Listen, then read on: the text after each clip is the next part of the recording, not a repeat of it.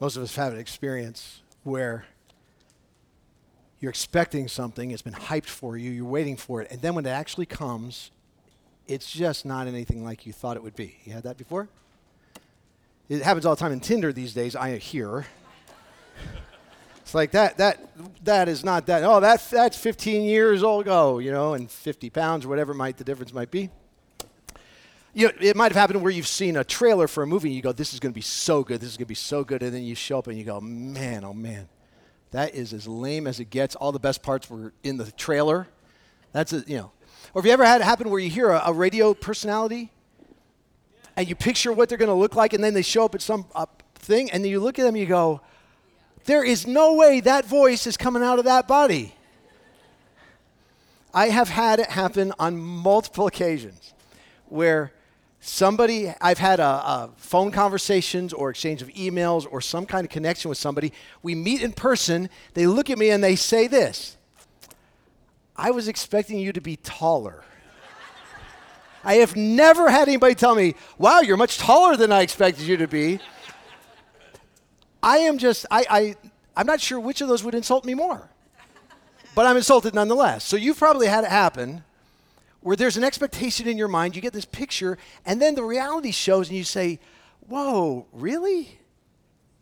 I don't get that. That's going to happen in this one big story.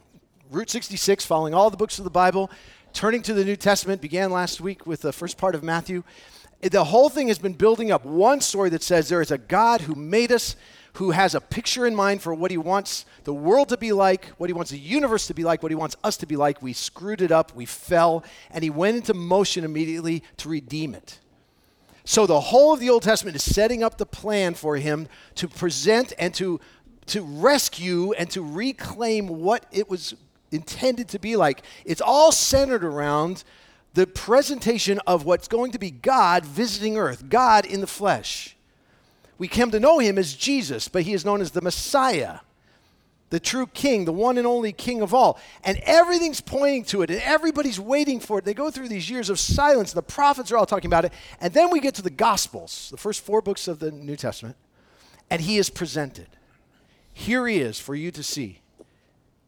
And when he's presented, the centerpiece of God's story, that presentation, he presents an identity of who he is, and he presents a set of activities, and what God does, like he tends to do, he zigs when we expect him to zag. It looks different. It's going to be revealed differently for them who saw it happen, and it's also for you. And for me, it's going to leave us with some choices. Now, a little bit of context. I'm going to go much more quickly today than I should, but there are 4 Gospels, and you're going to hear more about this, so you'll probably hear more of this in the next few weeks, but they're almost like 4 video angles on the life of Jesus, and they're there for 4 different reasons. People say, why are there 4 Gospels? And Matthew, who we're looking at today, is much more through the lens of the Jewish community who's expecting a king, the Messiah. There's a bunch of fulfillment of the prophecies that the Israelites would be looking for, and a bunch of that. Then there's Mark, who's going to present him as more of the suffering servant who comes in to absorb sin. Then there's going to be Luke, who's a Gentile, the only Gentile writer of them, who's going to show how he is the king for all of the nations. And then there's going to be John, who's going to present him as the eternal being, the Son of God. Now, they all do that, but they're going to have that emphasis. And in Matthew, the first handful of chapters, Craig covered this last week, Jesus presents the kingdom. He says, okay, here's what it's going to look like. Here's how it's intended to work. And the phrase was, it's an upside-down kingdom. It's not anything like they're expecting. He says, you heard it was said this, but I'm telling you something different. The last will be first. If you want to be a leader, you got to be a servant. And people are going, wait, what? That's all messed up. It's upside down from what we've been told. And then Jesus is going to do the same thing with his personal identity and what it means to actually be rightly connected with him and what his intention is for his subjects or his followers. I want to invite you to Matthew chapter 16 because we're going to just land on one passage today. And we're going to see something, how it's not just an upside down kingdom, it's also an inside out kingdom. And as you're turning to Matthew 16, we're going to talk about 4 different groups of people who are going to be represented in what Jesus is going to say here. And we're going to represent them up here by 4 chairs. Because Jesus is going to talk about certain people and what they say about who he is. He's going to ask his disciples a question. He's going to say, all right, if you took a survey and they said, all right, there's this Jesus guy, and he's claiming to be a pretty significant figure, he's going to ask them, who do people say I am? Then he's going to ask them, who do you say I am? But I want you to see something as we do this. We're going to represent it with these 4 chairs because there are going to be people who sit in each of these 4 chairs.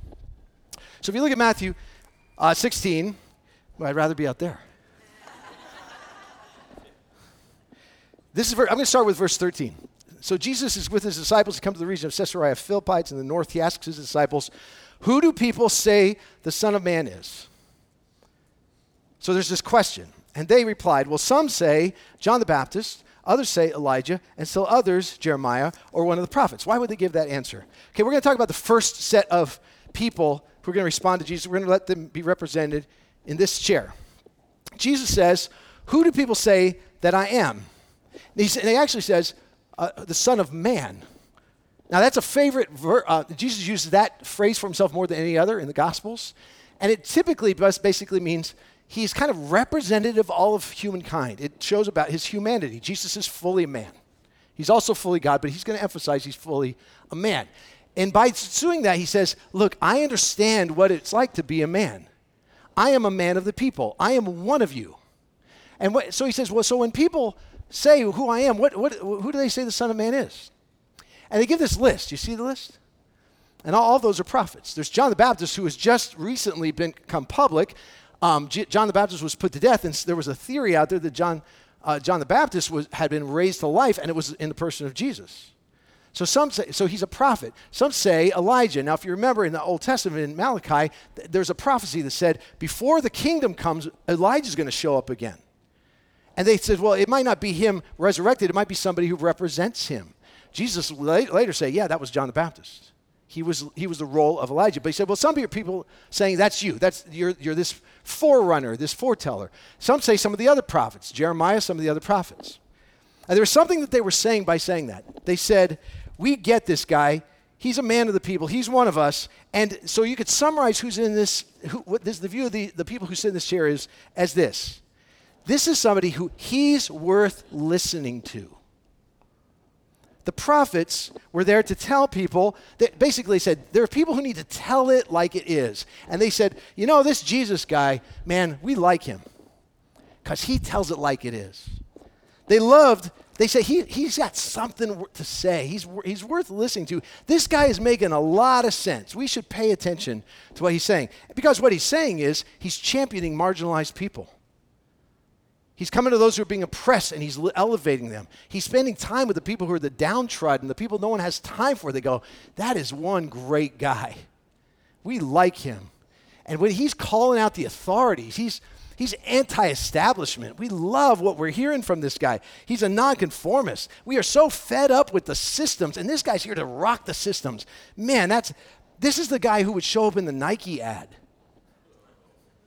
This is this guy. Yeah, he's willing to take on stuff. Jesus is just all right with me. That's for another generation, sorry. Those in that, and I'm just going to pause with each and say, what's true, these chairs have been filled then, and these chairs are filled now. This all has to do with who the king really is and what do we do with him. In that day and age, they said, look, he's got a message. His message is of acceptance. His message is of peace. He's got a message of love, a message of equality. Then that's what they had to say. That's what they're saying. This is somebody worth listening to. And today, there are a whole lot of us. You know what? Jesus didn't rebuke anybody for sitting in this chair because he is worth listening to. He might as well have affirmed it. And today, you know what? There's a whole lot of groups that claim Jesus. They say he would understand us. He's one of us. It's his message. There are a whole lot some of us who I would sharply disagree with on a whole lot of issues, but they say, yeah, but Jesus, no, that guy, he's worth listening to. Democrats claim Jesus. Republicans claim Jesus. Libertarians claim Jesus. Islam claims Jesus. They say he is a prophet. He's got something worth listening to. He represents some really, really good things. He supports our cause. I am all for Jesus. Now, some of us in the room currently would say, we're honest, this is kind of where we sit. But Jesus follows up with another question. Look at the next section. So they tell him what they're hearing. And then verse 15, but what about you, he asked. Who do you say I am? And Simon Peter, who often went first and sometimes put his foot in his mouth, got one right, like we heard in the video. And Peter answers, you're the Christ. You are the Son of the living God. And I'm going to skip over some of what comes next, just for the sake of time. But there is something significant about that, because he's going to talk about this chair. Because it's not just that you're a prophet. He says, no, I'm going to identify you correctly. You're more than just a prophet. You are a Mashiach. You are the Messiah. You're the one who's been promised. You're the one who's going to come in, sweep in here, and change the world. You're going to bring it back to the way it is. You are the rightful king of Israel. Not only that, you're not just the Christ, the anointed one. You, Jesus, are the Son of the living God. That is a really significant statement. That was blasphemy in his day. You are God in front of us. You are God in the flesh. This is a huge statement. Jesus is the Son of God. And so, you came, Jesus, you came to do something. You came to be the king. And when you come in and you set up your kingdom, man, we are going to benefit from that. We've been waiting for this. So those who sit in this seat, you could say, he's the Son of God, so I will let him do something for me. If you sit in this chair, that's basically what you're saying. I'll let him do something for me. I'll let him be the king. I'll let him be God in the flesh. I'll let him come in and make things right. There is power and deity involved in Jesus for those who sit in this chair. There is somebody who is going to make things better. There's somebody who knows, you know what? He knows my situation. When I sit in this chair, I recognize that there's somebody outside myself who is for me, who wants to do something for me. He gets me, and he can do something about it. He's got the power to do it if I ask him. So those who sit here correctly identify him, and what they do, they recognize he's able to do something about my situation. So in times of need, when I'm really weary, when I'm really hurting, I know the right one to call. It is Jesus. He has the power, he has the authority to do something for me. He is the Son of God. These are the people who sat in this chair are the ones who waved the palm branches. They're the ones, they cried out, Hosanna, which means save us now. It was calling on the king. Do something for us. You will do something for us. We're inviting you to do it. We're glad for you to do it. Come in and do something for us. 75% of Americans, to this day, it's declining, but 75% of Americans can say they sit in this chair. A whole lot of us in the room sit in this chair. Because we correctly identify that Jesus of Nazareth is not just a man, he's not just a religious leader, it was God visiting the planet. 75% of Americans would call themselves Christians. They say that Jesus, what religion are you? I follow this guy. I believe, I can assent to you that he is the Son of God. And you know what? You're right. Jesus will not take you to task for saying that, because he wants us to recognize that that's true. Now, I want you to notice something, and by the way, we're going to skip over this part. It's based on that statement where the whole purpose of the church is given. This is a whole other sermon I was going to say more about, but I'm just going to skip it. That the church, what Jesus said, it's based on that understanding. I'm going to create something. It's brand new. It's called the ecclesia, the called out ones. These people are rescued out of prison. They're going to have so much power that good things are going to happen through them. But when you sit here, it's kind of like the person says, "Hey, I know a guy. We don't have tickets to that event. I know a guy. He can get us in, If I call him, I might even be able to get his backstage passes because that guy is connected. I know him. I could call him. We have a neighbor who went through a pretty serious medical condition recently, and I just talked with him, and he said he went through surgery, almost cut his hand off, and when he got done, he told me, he said, and he was being very positive. He said, yeah, man, I've been praying like I've never prayed, and he knows what I do, and he's like, kind of looking at me like, yeah, see, right? Some of us sit in this seat. But I put him here because of what's represented here. Because look at what Jesus is going to talk about next. See the next part of the passage? Take a look. It's right after this. And he goes on and says, the kingdom of heaven is going to advance, and you're right, and I'm going to give you a power and authority as my followers. And then in verse 21 it says, from that time on, Jesus began to explain to his disciples, he must go to Jerusalem and suffer many things at the hands of the elders, the chief priests, and the teachers of the law, and that he must be killed, and on the third day be raised to life. And Peter, 1 for 1, goes 1 for 2. Peter took him aside and began to rebuke him. Never, Lord, he said, this shall never happen to you. And Jesus turned to Peter and said, get behind me, Satan. You're a stumbling block to me. You do not have in mind the things of God, but the things of men. Because Jesus recognizes there are people who sit in those seats, but he's going to introduce this. And he's going to say, now, this expectation for this kingdom and this Savior, this king that's coming, let me tell you how he's going to do it. How I'm going to do it, he says. And he says he began to tell them how he's going to go suffer. You see the words get used there? He's going to suffer, he's going to be killed, and he'll be raised. And what he's doing is he's saying, the king has something he has to do for you.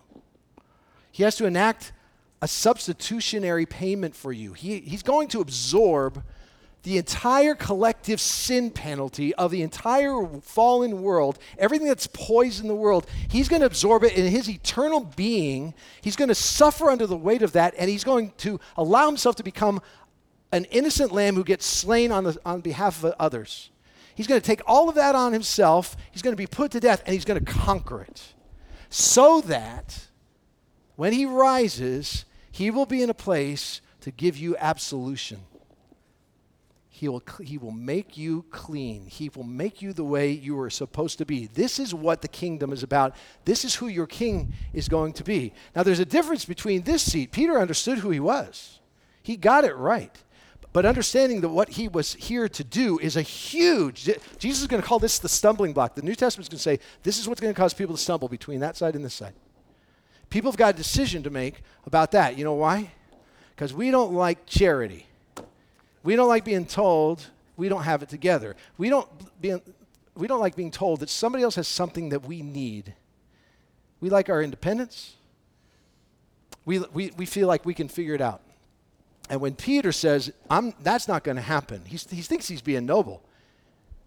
And when Jesus calls him Satan, he's not saying he was possessed by Satan. He's saying it represents opposition to the purposes of God. You are now one who is representing opposition. I have to do this. This is the plan. The kingdom is not going to be restored unless that happens. You better get it out of the way because that's the story.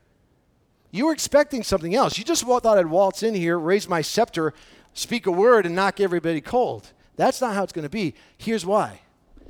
Because he says he's going to invite people to sit in a different seat. This seat.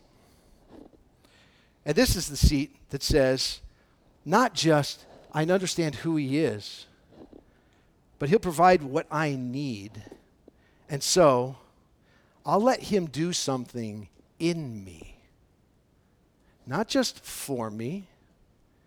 I'm going to let him do something in me. I'm going to present myself as somebody who is in desperate need for him to change me from the inside. Because, people move to other parts of the country or other parts of the world thinking they're going to solve all their problems. There's one problem with that. You take the problem with you.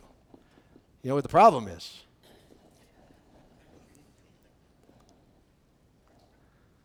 You take the problem with you. The problem needs to be dealt with where no one else can reach, where the circumstances can't change it, where the job change or the marriage change or the kids act behaving a certain way, that doesn't change it. What needs to happen is something inside me. And what's inside of me is I am poisoned by my own sin. I am dead in my soul. I cannot bring it to life. I need somebody who's going to enact something within me. Jesus says, I'm going to a cross so that you can come over here, you can cross over here. And when you sit in this chair, you become somebody who says, I'm going to let him do something in me. The cross was not a martyr's example. It wasn't just a martyr's death. It was the only means by which, I'm just going to tell you straight, it's the only means by which you will be restored, and me. It's the only way. It's something outside ourselves, but it's going to be given freely to you. It's offered absolutely free because he took all the price. And he just offers it and says, would you surrender your need to me? Would you admit that you need it? Would you bow and accept as a gift what I have to offer you? Isn't it funny, by the way? Wish I could say more about this. How Peter could be so right, and in the next thing that's recorded, he could be so wrong. That's, by the way, true of you and me. Don't think you got it all figured out. Don't think that you've got right. You are just as capable of being really, really wrong in the moment. We can walk out of this room, and you and I can sin like that against somebody who we came in with, just like that. It's amazing, isn't it? We can be the most mature person in the world. You can get everything right, and then you can go in and completely live for your flesh. And Jesus says, he makes a distinction. You hear what he said? Look at the verse where he says, verse 23. You're stumbling block to me. You do not have in mind the things of God, but the things of men. There's a real important contrast there when you sit in this chair. Because the things of men are usually the externals, how I look, how I feel, what my needs are. The things of God are what his are. And so in that day, there were a lot of people who believed in Jesus, and they were grateful. They sat in this chair, and they said, I have been saved from hell. I have been given life. I would guess that most people in this room have probably sit in this chair. And you're grateful for it. You can remember a day where you said, I crossed the line of faith, and I am so grateful because my sins were taken away forever. I have been forever accepted as a child of God. I am grateful for the cross. I sit in this chair. There's a whole lot of us that sit in that chair, and we're grateful. He's my personal Savior. But there's another chair. And I'm just going to suggest to you today that is the chair that you're invited to occupy. Jesus is going to explain what it means to be in that chair in the next section. Verse 24, it says then, and in the Greek that actually means it's like a subsequent, it's a continuation of the same idea. So he says, the things of God, things of men, Peter, you need to get that right. And then he says to the disciples, if anyone would come after me, what he's basically saying is, here's the story. Here's the presentation of my kingdom. You want to be somebody who fulfills their intended place in my kingdom. I'm the king. Do you want to follow me? Now, most of us who sit in this chair would say, yes, I'm here to do that. Okay, if that's the case, he says, listen to what he says next. If anyone wants to do that, he must deny himself, take up his cross, and follow me. For whoever wants to save his life will lose it, but whoever loses his life for me will find it. What good will it be for a man if he gains the whole world, yet forfeits his soul? What can a man give in exchange for his soul? He uses these phrases. He says, deny yourself, take up your cross, follow me. These are all internal actions. Denying yourself, taking up your cross, he's talking about another death to sit in this chair. See, there's one life you've been called to that involves two deaths. The life of the kingdom involves two deaths. It involves that death, the death of Jesus to bring me to life, but it involves another death. And this death is a little trickier because this death is a death that I choose myself. That terminology, take up his cross, is very vivid. He just said he's got to go to the cross. Now you take up your cross. Well, what does that mean? By the way, in the parallel passage in Luke 9:23, look at what it says. There's a little word that gets used in there. I think we got it. Yeah. Got it? Here it goes. Then he said to all of them, if anyone would come after me, he must deny himself and take up his cross. You see the next word? Daily. Wait, I thought death was death. Well, that's why it's telling you it's not a physical death we're talking about. There's a recurring choice. Because right between these two chairs here is a decision, has to do with your will. It has to do with control.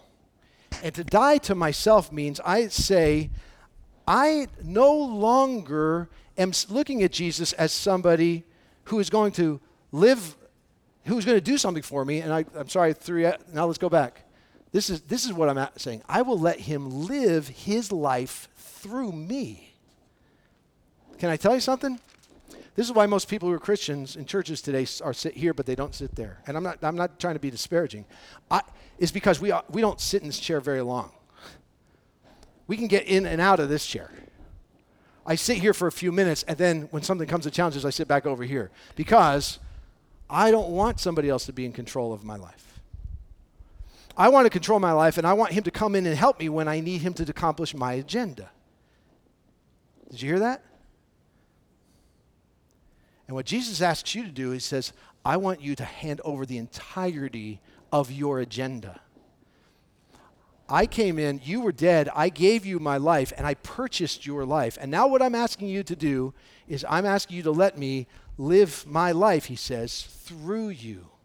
In order to do that, a death has to happen within you and me. We have to die to our own agenda, our own desires, our own demands. And I'm just going to tell you straight, you've got them. So do I. You've got things that you absolutely insist have to happen for you to follow God. What might they be? What if God asks you to hand over those things? You know, some of them are really big things, like our family and our own life and our health or circumstances. Some of them are very, very small things. Like, I really want things to go well in my workplace. I really need this promotion. I really need to get into that school. I really want my path to go a certain direction. And God says, to sit in this chair, you surrender that. And here's what you do. You say, I entrust it to you, and I determine that you as the king of my life, not just the king of the world, the king of my life, you will determine what's best for me, and I'm going to embrace it as best, even if I do not understand it. Even if I don't get it, even if I don't want it, I'm going to allow you to be the one who controls what happens in my life. Those who sat in this seat after Jesus came, you could see a change in their life by their perspective of how they responded to the things happened to them. It was epitomized in what I called my life verse for most of my life. This is Galatians 2:20, which says this. Can we go to that one? I have been crucified with Christ. And I no longer live, but Christ lives in me. So now I'm breathing, I'm moving, I'm thinking, but the life I now live in the body, I live by faith in the Son of God who loved me and gave himself for me. What that looked like for him was to say, I am no longer in control of my life, and I'm going to accept what he does in my life. You know what that looks like for us? It shows up when I'm mistreated. It shows up when I'm disappointed. It shows up when I'm making decisions where God would say, yeah, you move forward, but you do so with an open hand. Because I'm going to introduce things in your life, and I need you to trust me. I'm going to live my life through you. You know what that means? It means that I think first about God's kingdom and his righteousness and not my own needs. I think about what advances his purposes, what forms him mostly in me. I don't think about what makes me feel good or advance further. You and I are intended and invited when the whole presentation of this kingdom is brought. And he says, here's your king and here's living in the kingdom. It's all flipped. It's upside down. It's contrary to your character. You're going to have to start living differently. But you're invited to come sit in that chair where you and I say to him, you, Jesus Christ, Son of the living God, are now given permission to live your life through me. Let me just ask you a pointed question. What is it in your life Because I'm just going to assume something for a second. I'm going to assume that there's a part of you that would really like to see what it looks like for your life to be lived from this chair. That sometimes we long for that, and we're trying, and we fail, but maybe you've sat there for a while, but you've drifted from it. But here's the pointed question. What do you need to release right now in order for you to be an occupant of that chair? What dream do you have that you're persistently, stubbornly holding on to, that you're chasing regardless what it costs you, regardless what God thinks of it? What needs to be released? What demand do you have? What priority in your life would need to shift in order for that to be true of you? And I could say more about that, but I want to get to this last verse because I want you to notice what Jesus says about how his kingdom works. Look at verse 27. The Son of Man, he said, he's going to come in his Father's glory with his angels, and he is going to reward each person according to what he has done. This is not works-based salvation. This is what Jesus is saying about those who inhabit his kingdom. If you recognize who he is and we surrender that, he says, understand, there's a glory coming. It's a good glory. And there's a reward coming. And the reward we get eventually for choosing to sit in this chair, even if it includes denying things in the present, even includes death to what we say we want to have, the glory and the reward that comes from that is far in excess of what we would get if we stay in control of our lives. Please hear that, because some of us in the room right now, you're struggling with something because there's been a loss in your life, there's a threat in your life, there's something that's not going according to plan. You're angry with God, or you're resistant, or you're drifting from him, or you're just stubbornly pursuing your own way. And God is just saying, I want you to live in my kingdom.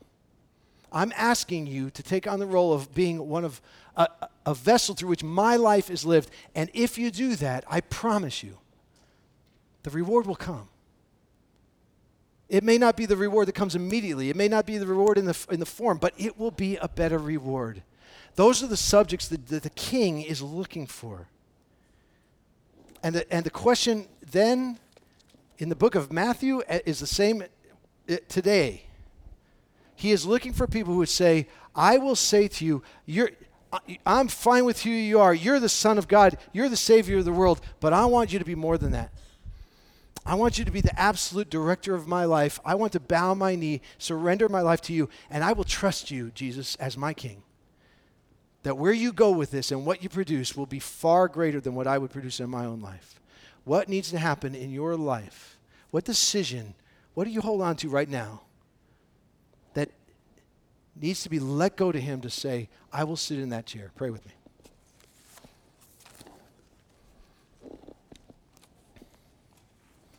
I will admit first, God, that I only temporarily sit in that chair. I'm so prone to just going into function mode, to problem-solving mode, to just live in my life and then asking you to come in and help my plan succeed. I'm so prone to prioritize according to what accomplishes what I think is a pretty good idea. And the decision to die to myself again and to say, I will embrace the circumstance I'm in right now as being scripted by a God who is living his life through me, that is really hard for me. I'm going to guess it's hard for a lot of us in this room. And there's some folks, God, right now, right here, who are they could go either way on what they do with that. I want to ask that you would prompt us by your Spirit to soften our hearts, to lessen our grip, to surrender our lives, to die to ourselves, and to say, you live your life through me, and I will trust you, that your glory will be expanded because of it, and your good will come to me. That you'll find people in this room ready to surrender, and even now release that thing that we've just been holding on to, even as painful as it is, to say that dream, that desire, that plan, I'm going to let it go. I'm going to let the King have his way in me, live his life through me. Make that so in our lives as we worship you. Amen.